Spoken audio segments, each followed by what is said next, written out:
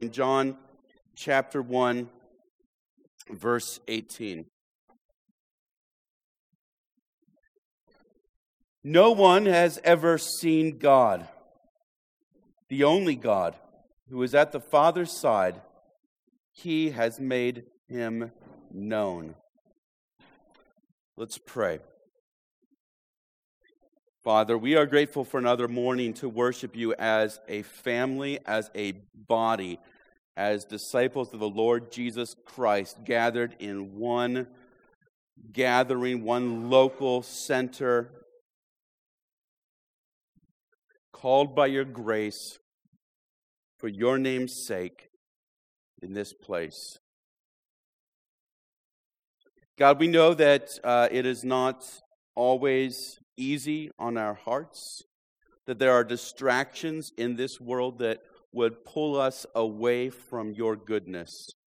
We know, God, that there are illnesses here and connected to people here that pull hearts away from worship. We pray that where it's needed, there would be healing. Where perseverance is called for, there'd be perseverance. And we pray that despite these illnesses and sicknesses, that hearts would be tuned to the Savior. We pray, God, for those who are wrestling with job insecurity in our midst this morning. We pray, God, that you would give them peace. We pray that you would comfort them. We pray that they would trust wholly in you, knowing that it is not by bread alone that we live, but by the very word of God. Father, we pray for downtown Cleveland.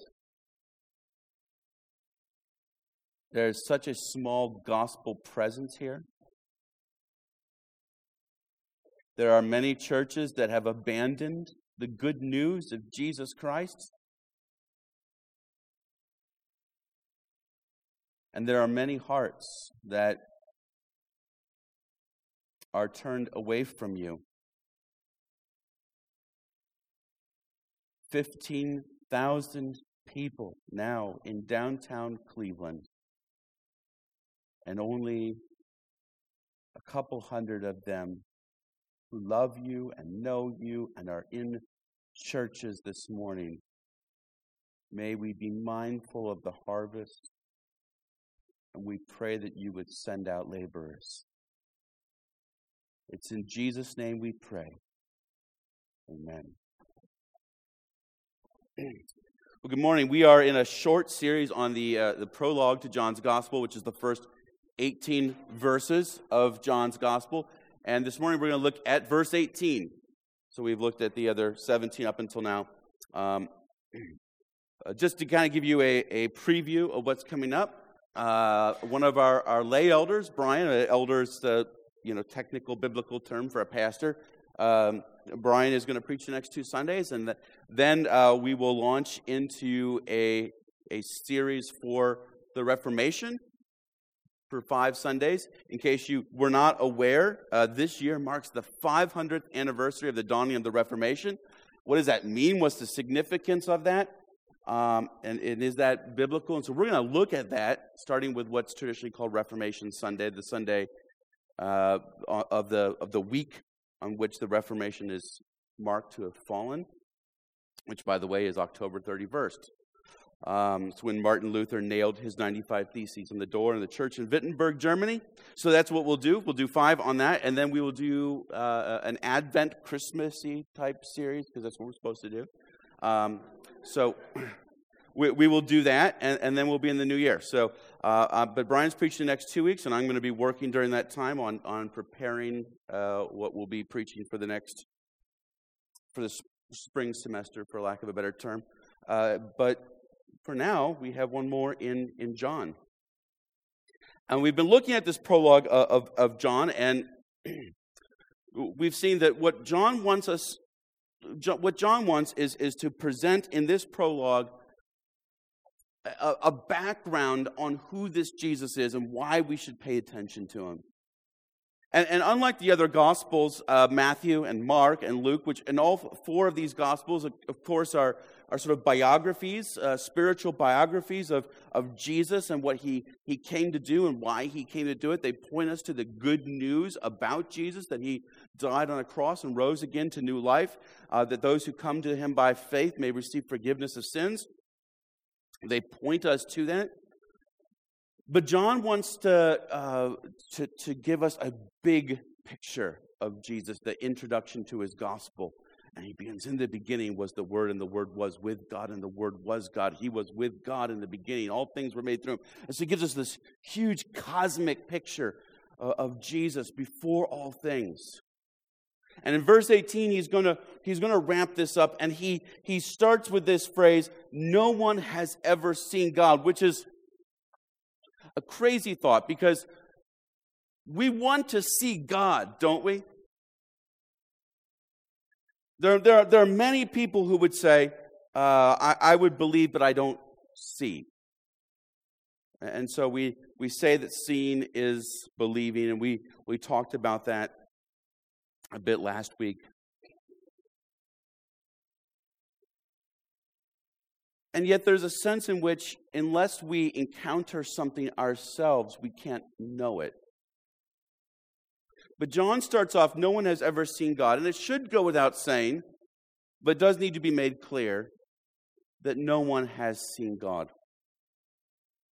And starting with that one basic idea, John wants to communicate to us this morning that Jesus is uniquely positioned. Though no one has seen God, Jesus is uniquely positioned to reveal God to us. And he gives us 3 reasons why that is true. But before we get into those 3 reasons, let's dwell on the fact that no one has ever seen God. Now, this is a hallmark doctrine of our faith. It's been handed down from the ancient Jews for many centuries before the coming of Christ. And it's been held and cherished for Christians for many centuries after the coming of Christ. No one has seen God. When we looked at verses 14 through 17 last week, we noted that John, the author of this book, was alluding to the history of Moses receiving the 10 Commandments. Remember, Moses received the 10 Commandments on Mount Sinai. And actually, the episode that John sort of alludes to in verses 14 through 17 is the second time that Moses receives the 10 Commandments, because he receives the 10 Commandments once. He comes down the mountain. He sees the Israelites holding this orgasmic celebration to a false cow god. And absolutely irate, Moses smashes these tablets that the 10 Commandments were written on. And those 10 Commandments represented sort of the framework of this covenant relationship that God was entering into with the Israelites. But what is a covenant relationship with an unfaithful spouse? Not to be crass, but if you think about what the Israelites did, it was something like the bride on her wedding day getting frisky with the DJ about an hour before the ceremony was supposed to begin. And I think that most grooms, if they stumbled upon that kind of situation, would quickly call the wedding off in a furious rage. And there's no doubt that Yahweh, God, was angry. But he didn't abandon the Israelites. And he didn't abandon Moses, who was called to lead those people on earth for a time. Moses was dismayed by the people's actions, and he was dismayed by the difficulty of the task of leading such a rebellious people. And so he begs Yahweh to see his glory, to see God in all of his splendor, to see him in his true state. And Moses figures by doing so, he will receive the confidence that he needs and the surety he needs for this momentous task. As we saw last week, God didn't go along with that plan exactly, but he did agree that Moses could see the trail end of his glory, the butt of his glory, quite literally, so to speak. And D.A. Carson suggests that it's something like God's afterglow. Whereas whatever the cause or whatever the case is that Moses is looking at, it was a taste of God's gloriousness. And it causes Moses' face to shine. But even Moses, the great prophet, could not see God as he is. The only other close example of anything like this is maybe the prophet Isaiah, who in a vision is caught up sort of to the throne room of God. But even then, all he is able to describe is a throne and God's robe flowing to fill the temple. He doesn't see God as God. And even then, he says, "Woe to me, for I am ruined." It's hard to even know what it would mean to see God, since Jesus himself tells us that God is spirit. And what we perceive with our eyes is typically not spirit. It's material, it's physical. But that hasn't stopped some religions, some cults, from suggesting a person can see God. Mormons, for example, believe God is a glorified man who stands about 6 feet tall, resides on the planet Kolob. According to Mormons, God, whom they call Elohim, was seen by Joseph Smith, a 14-year-old boy from upstate New York. Not what Scripture teaches us, though. But there is more that John is conveying to us. To even speak of seeing God or not seeing God is to demand that we understand God as something beyond us, something outside of us that we might hope to behold. If God can even be talked about as being seen or not being seen, then God is wholly other than us too, right? He's not like the pantheists would say, like many Hindus or Buddhists would say, the God and the world are not one. And the world isn't part of God, like some modern philosophers and panentheists would say. Those things are right out. We cannot see God by looking at the universe. The creation is separate from the Creator. But on some level, though, all of that being true, you want to see God, don't you? There's a sense that seeing is knowing. Over the summer, I worked with some missions teams, and in the ramp up to that, I had some interactions with various members of the team, phone calls, emails, and they were just, disembodied voices or just an imaginary person on the other end of this text chain. And then when we got down to Bedford, because Bedford High School was was where all these missions teams came, and they stayed in Bedford High School, and then they scattered out across Northeast Ohio, the different places that they served. Before, as I talked to him, I knew a lot about him, and I probably would say, "Oh yes, I know him. I know her." But it didn't feel like I knew them. And then we gathered together at Bedford High School, and I see him face to face, and then I start to put it together, and then I start to feel like, oh, okay, I know who this is. There's something about seeing a person, encountering a person, that makes them more real than just a voice on the phone or a few messages by email or text. That's why the author of Hebrews almost sounds prophetic now. Right in the first century, do not give up meeting together with one another as some are in the habit of doing. There's something that cannot be replaced by our technology. We want to know God that intimately. We want to know God as intimately as the person sitting next to us in our rows, but we can't. We need someone to reveal him. And John says that Jesus is uniquely qualified. 3 reasons. Let's look at them. The first one is, John says in the second part of this verse, that he's only. Now, that point probably isn't obvious, but I'm going to hearken back to a point that I made earlier in this series, and then we're going to build on it a little bit. I say that Jesus, when he says that he's only, what John is saying is that he's uniquely beloved. And you might ask, where do I get that from? And I'm going to tell you that it comes from this word only. And that's a little bit fun because you don't usually get to make an entire sermon point out of one word. So I'm gonna enjoy that for a second. But maybe I should back up a minute. This verse is tricky to translate. We generally here at Gateway Downtown, we use the English Standard Version of the Bible. If you're not familiar with Bible translations, don't be freaked out. The ESV, it's a fairly recent translation, but it's pretty well regarded for its accuracy. Yes, the Bible does come in multiple different translations because the Bible was written in Greek and Hebrew and Aramaic, and we need to translate it into modern English. That happens. There's some people, though, so just when I talk about translations, I don't want to freak you out because some people say, oh, the Bible's been translated so many times, how do you know what it means? Well, because we know what the original text is, and when I'm studying Scripture to prepare a sermon, I can actually look at the original text in Greek or Hebrew or Aramaic. It's not a translation of translations or translations of translations. It's translated directly from the original. We've got lots of translations. We can see and compare them, and we see that they're saying the same thing. They are reliable.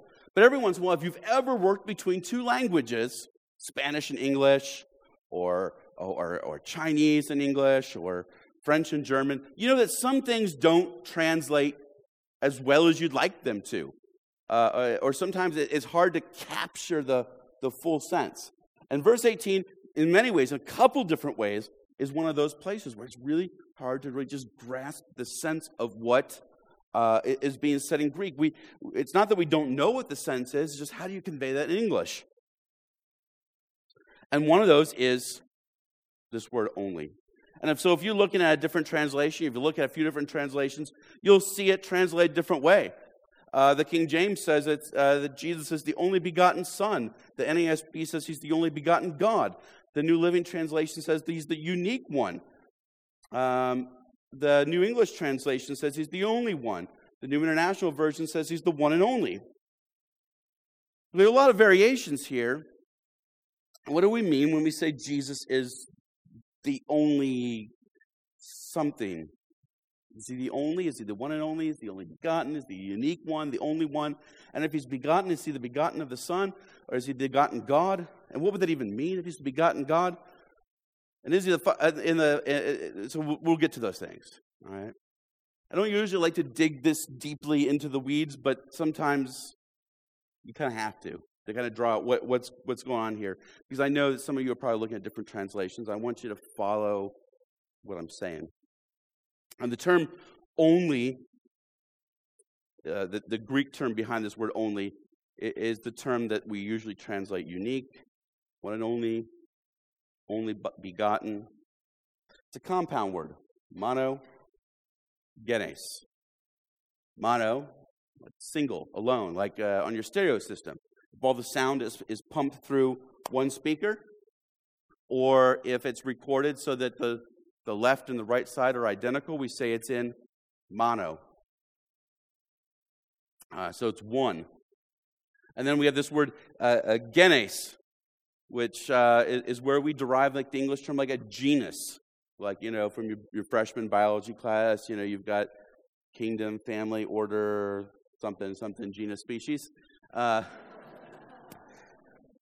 used to know it. But it's a kind, it's a type of thing, is why we call it a genus. It's a type of thing. So you kind of get the idea that the word means one of a type of thing, one of a kind. And so that's where this term comes from. And we know with pretty great certainty that means one of a kind. And John uses that same word to describe Jesus in verse 14. And I mentioned at the time when we looked at that the word conveys a sense of specialness, of uniqueness. But there's a sense that whatever is one of a kind to something means it is particularly valuable to that something or that someone. And so the meaning of the term starts to creep into the realm of beloved. Because it's special, it's one of a kind, it's special to you, so it's beloved to you. It starts to creep there. It might be too far to say that that's the whole sense of it is love, but it starts to creep into this idea of of something that's dear to us. And so Jesus' one-of-a-kindness needs to be put into a context. If I told you that something was one of a kind, if I told you this painting is a one of a kind, you would probably be saying, in what way? Or how so? Or, boy, that band is one of a kind. Oh yeah, in what way? How do you mean that band is one of a kind? And so we need to put that in a context. And John characterized Jesus' one of a kindness in verse 14 when he said Jesus was the one of a kind from the Father. Which is to say, at the very least, that his uniqueness comes from his relationship with the Father. Yes, God loves many people in many ways, but there is a unique, special, one-of-a-kind relationship with Jesus. While all human beings are flesh, handcrafted by the Creator, Jesus was more than flesh. He became flesh because he existed in spirit with the Father before that. And there, with the Father, he was special in a way that we will never be. And so, Jesus' belovedness, his unique status, makes him uniquely suited to reveal God to us. He's special. But then John also says, secondly, that he's uniquely able to reveal God to us because of this second word, God. Now, the translation, the English Standard Version, runs together the words only and God. So it says, the only God. And that's a possible translation. I don't think it's the best way to translate it. Again, sometimes it's hard to get from one language to another. But even if we accept the translation, it would need some clarification because it might sound like John is saying something pedantic, something a little bit boring. Because if we take it at face value, we might think that John is saying something like, no one has ever seen God, but thankfully God made himself known. Okay? And that's certainly true. But that's not what the English translators are trying to communicate, and I don't think it's what John was trying to communicate either. It's a true statement, it's just not what he was getting at. Instead, the word God is probably a further clarification of the word only. It would be like if I said, have you seen my friend, comma, John? Friend isn't an adjective describing John, friend John. Instead, it's a further clarification of who this friend is. So I could say, have you seen my friend? And you would say, which friend? Oh, I'm talking about John. Have you seen John? But I might simplify that by simply saying, have you seen my friend? Namely, John. And what John is saying then is something like this. No one has ever seen God, the unique one, God, who is at the Father's side, has made him known. And there's no way to really write that that's not at least a little bit awkward in English. So you can have some grace with the translators. But the point is that John is in no uncertain terms claiming the full deity of Jesus Christ.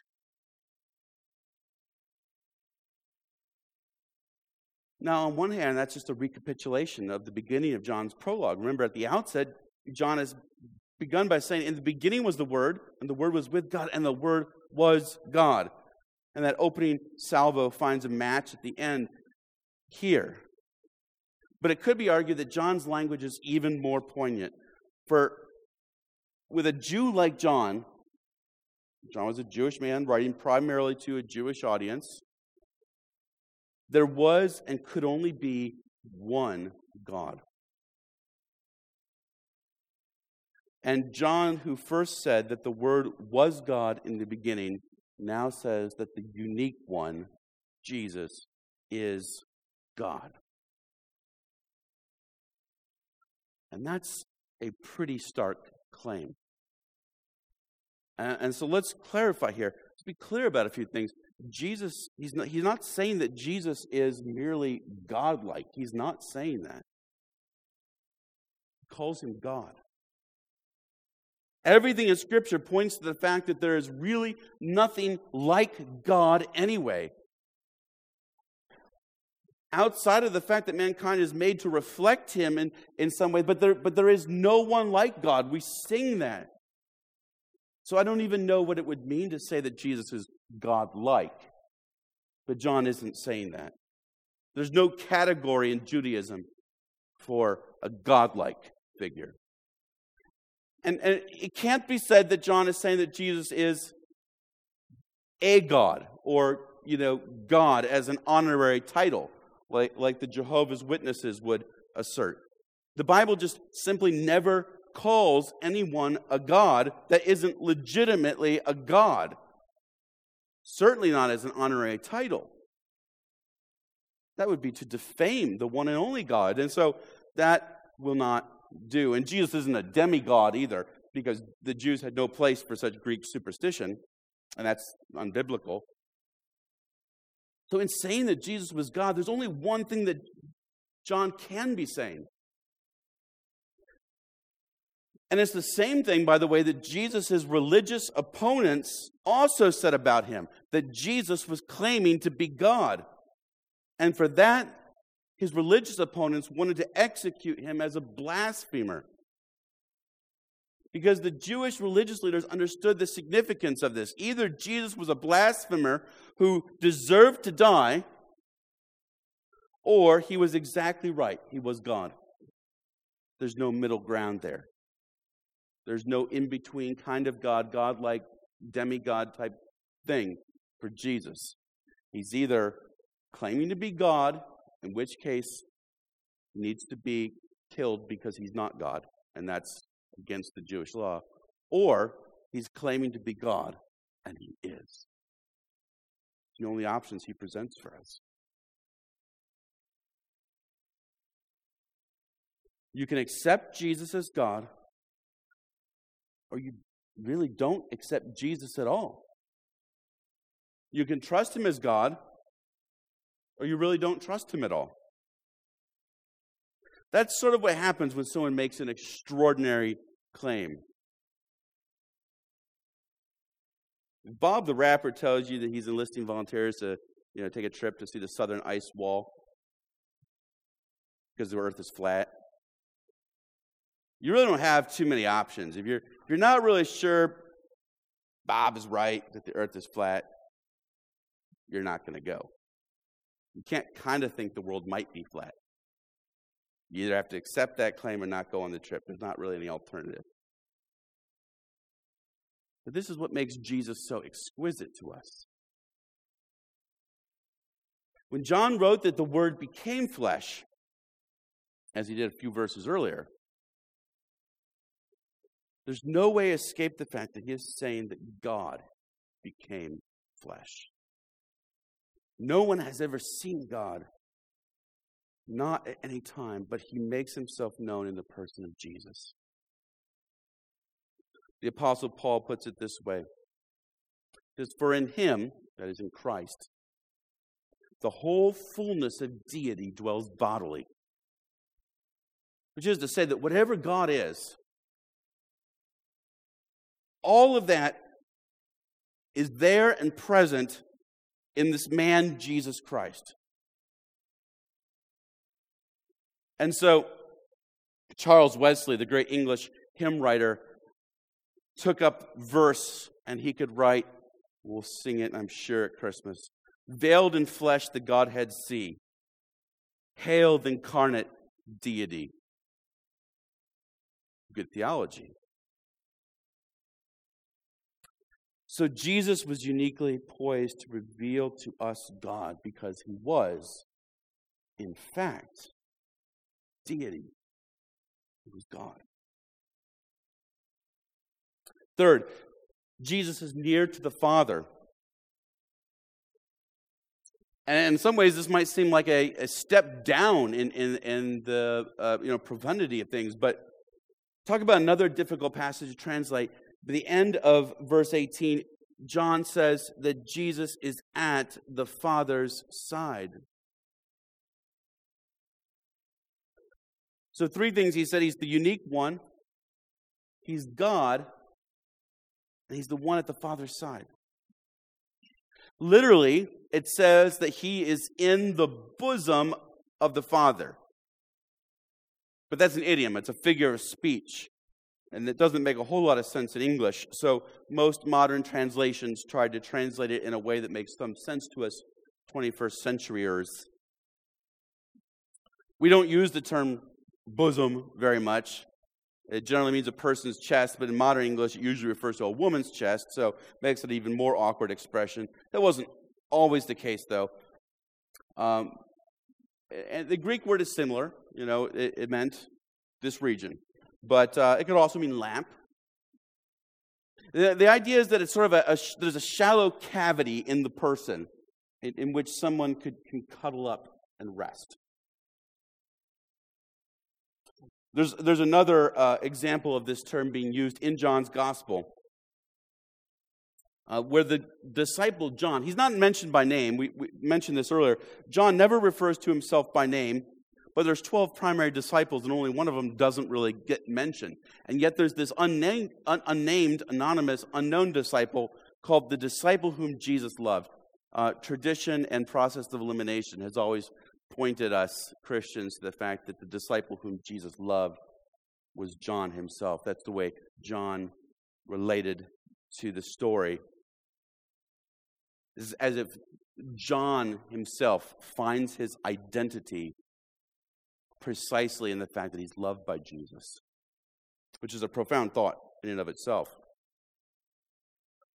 But what's interesting about this disciple is that at the Lord's Supper, that is Jesus' last meal before he goes to his crucifixion and death on a cross, he's reclined at table with his disciples. Now, if you know something about the first century, especially in Roman culture, people did not sit at a table like we sit at a table and eat. They reclined at table. They had specially made dining couches, and they laid down to eat.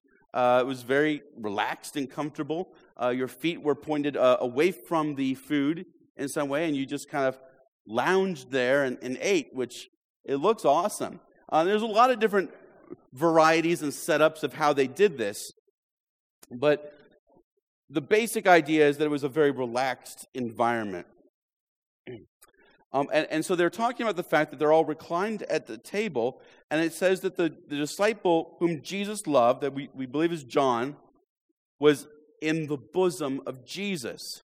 And the very next verse, it kind of elucidates that idea a little further. It says, and the one who was leaning back on Jesus, or who was reclining. And so you get this picture that John was, Jesus was reclined at table, and maybe he had finished eating, or mostly finished eating, or just taking a break because he was full and deciding whether to go back for seconds. And he reclines back on Jesus.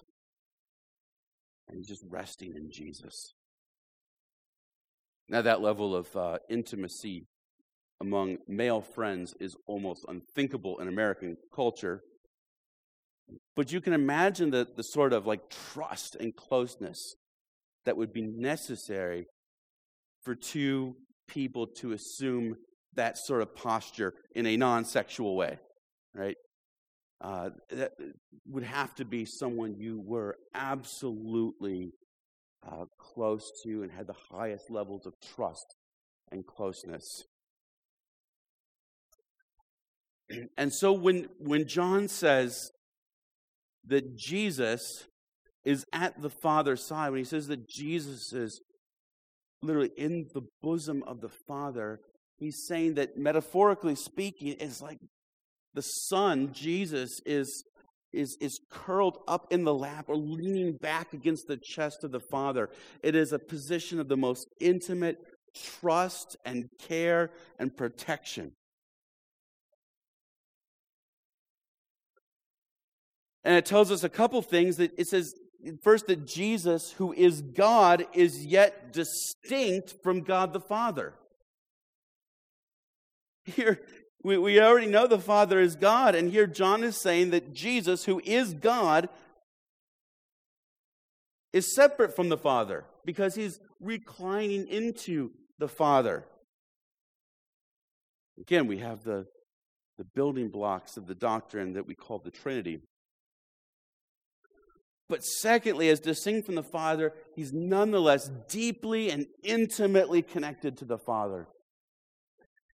And so John is telling us that this intimacy makes him uniquely fit to reveal to us the Father, to reveal to us God. And what is he saying? John finishes by saying, he has made him known. This is a great word. Any Bible student should love this word. If you've done any sort of Bible study beyond bare bones, you've probably heard the term exegesis. If you haven't heard the term exegesis, either you had a really, really, really good teacher who taught you exegesis without using the word, or you haven't gotten deeper into your study of the Bible. And the reason I say that is because exegesis is just one of those words that there's not a good parallel for it. What's a synonym for exegesis? Exegesis. I mean, there's not a really good word for it, and so you either usually know it or you don't know it. And it's a word we use a lot, primarily, sometimes in literature they'll use this term, but we use it probably more than anything else in our culture, particularly in the study of the Bible. And it means to draw out the meaning of a text, to lay it bare, make it plain. When we study the Bible, we want to dig into the Scriptures and allow them to sing and allow the Scriptures to speak the truth. We believe that God's Word is truth, and we don't want to inject our own ideas into the text. So good Bible study isn't looking for jumping off points or interesting tie-ins. Sometimes that's invaluable. But good Bible study is first and foremost looking to lay bare the meaning of the text, the meaning of the Bible, because we believe that God's Word is powerful. And this term exegesis, it comes to us from Greek. And it's the word that it comes from is the word that John uses here. And normally I wouldn't say that, well, sometimes you'll hear somebody say, well, hey, the word in Hebrew is this, and that's where we get this term, and so they mean the same thing. No, I mean, words don't always work that way, like butterfly, right? You can tell all day long where the word butterfly comes from, and it's not going to tell you what a butterfly is. Think about it. But this one's actually pretty close. Jesus, it says, has exegeted God. And it meant something very, very similar to fully explain, to present everything that there is to know, to lay it all out there. That's what the term meant in Greek. So very, very similar, very closely connected to the way we use it in English. In that vein, Jesus, the unique one who was himself God and who's intimately connected to the Father, is the one who lays bare everything we need to know about this unseen God.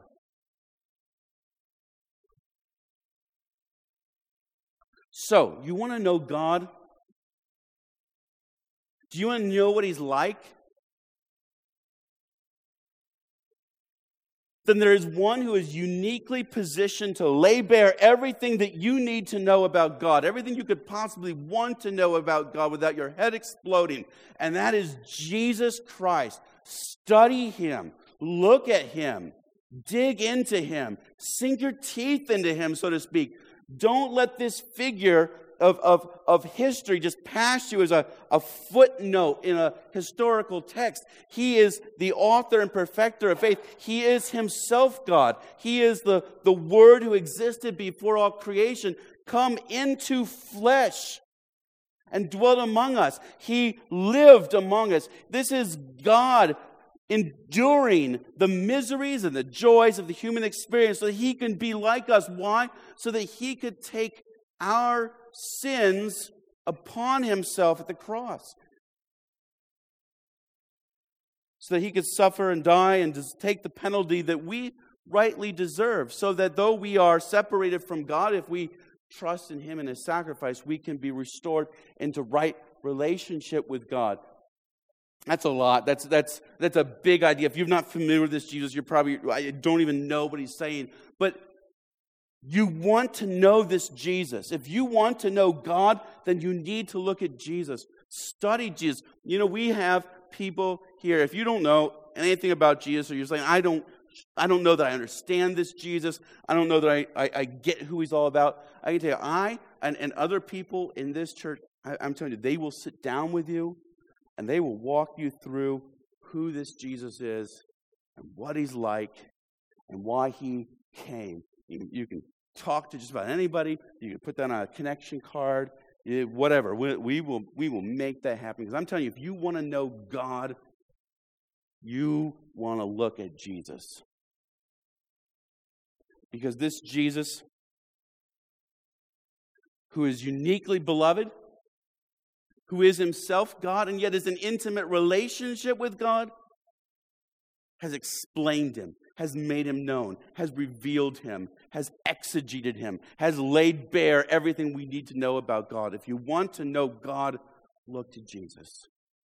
And if you don't know how to look at Jesus, if you're not sure where to start on how to study Jesus, well, let me give you two options. One, let us know. Because I can tell you, I can probably come up with 10, 20 people off the top of my head who would love to walk through that with you.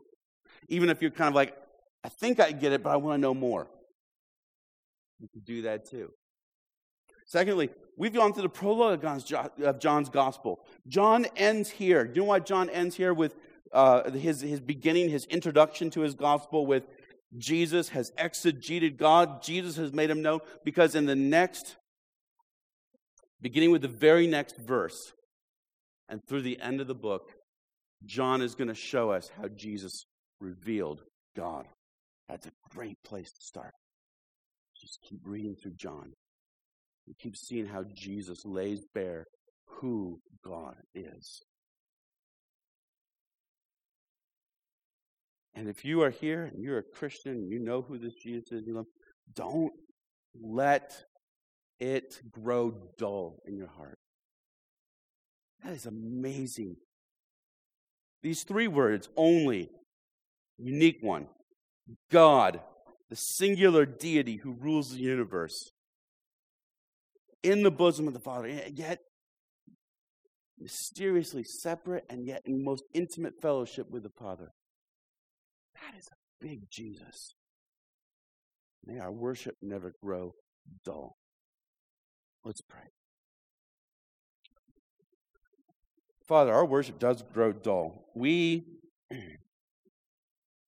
let your Son, we let your Spirit become bywords in our hearts.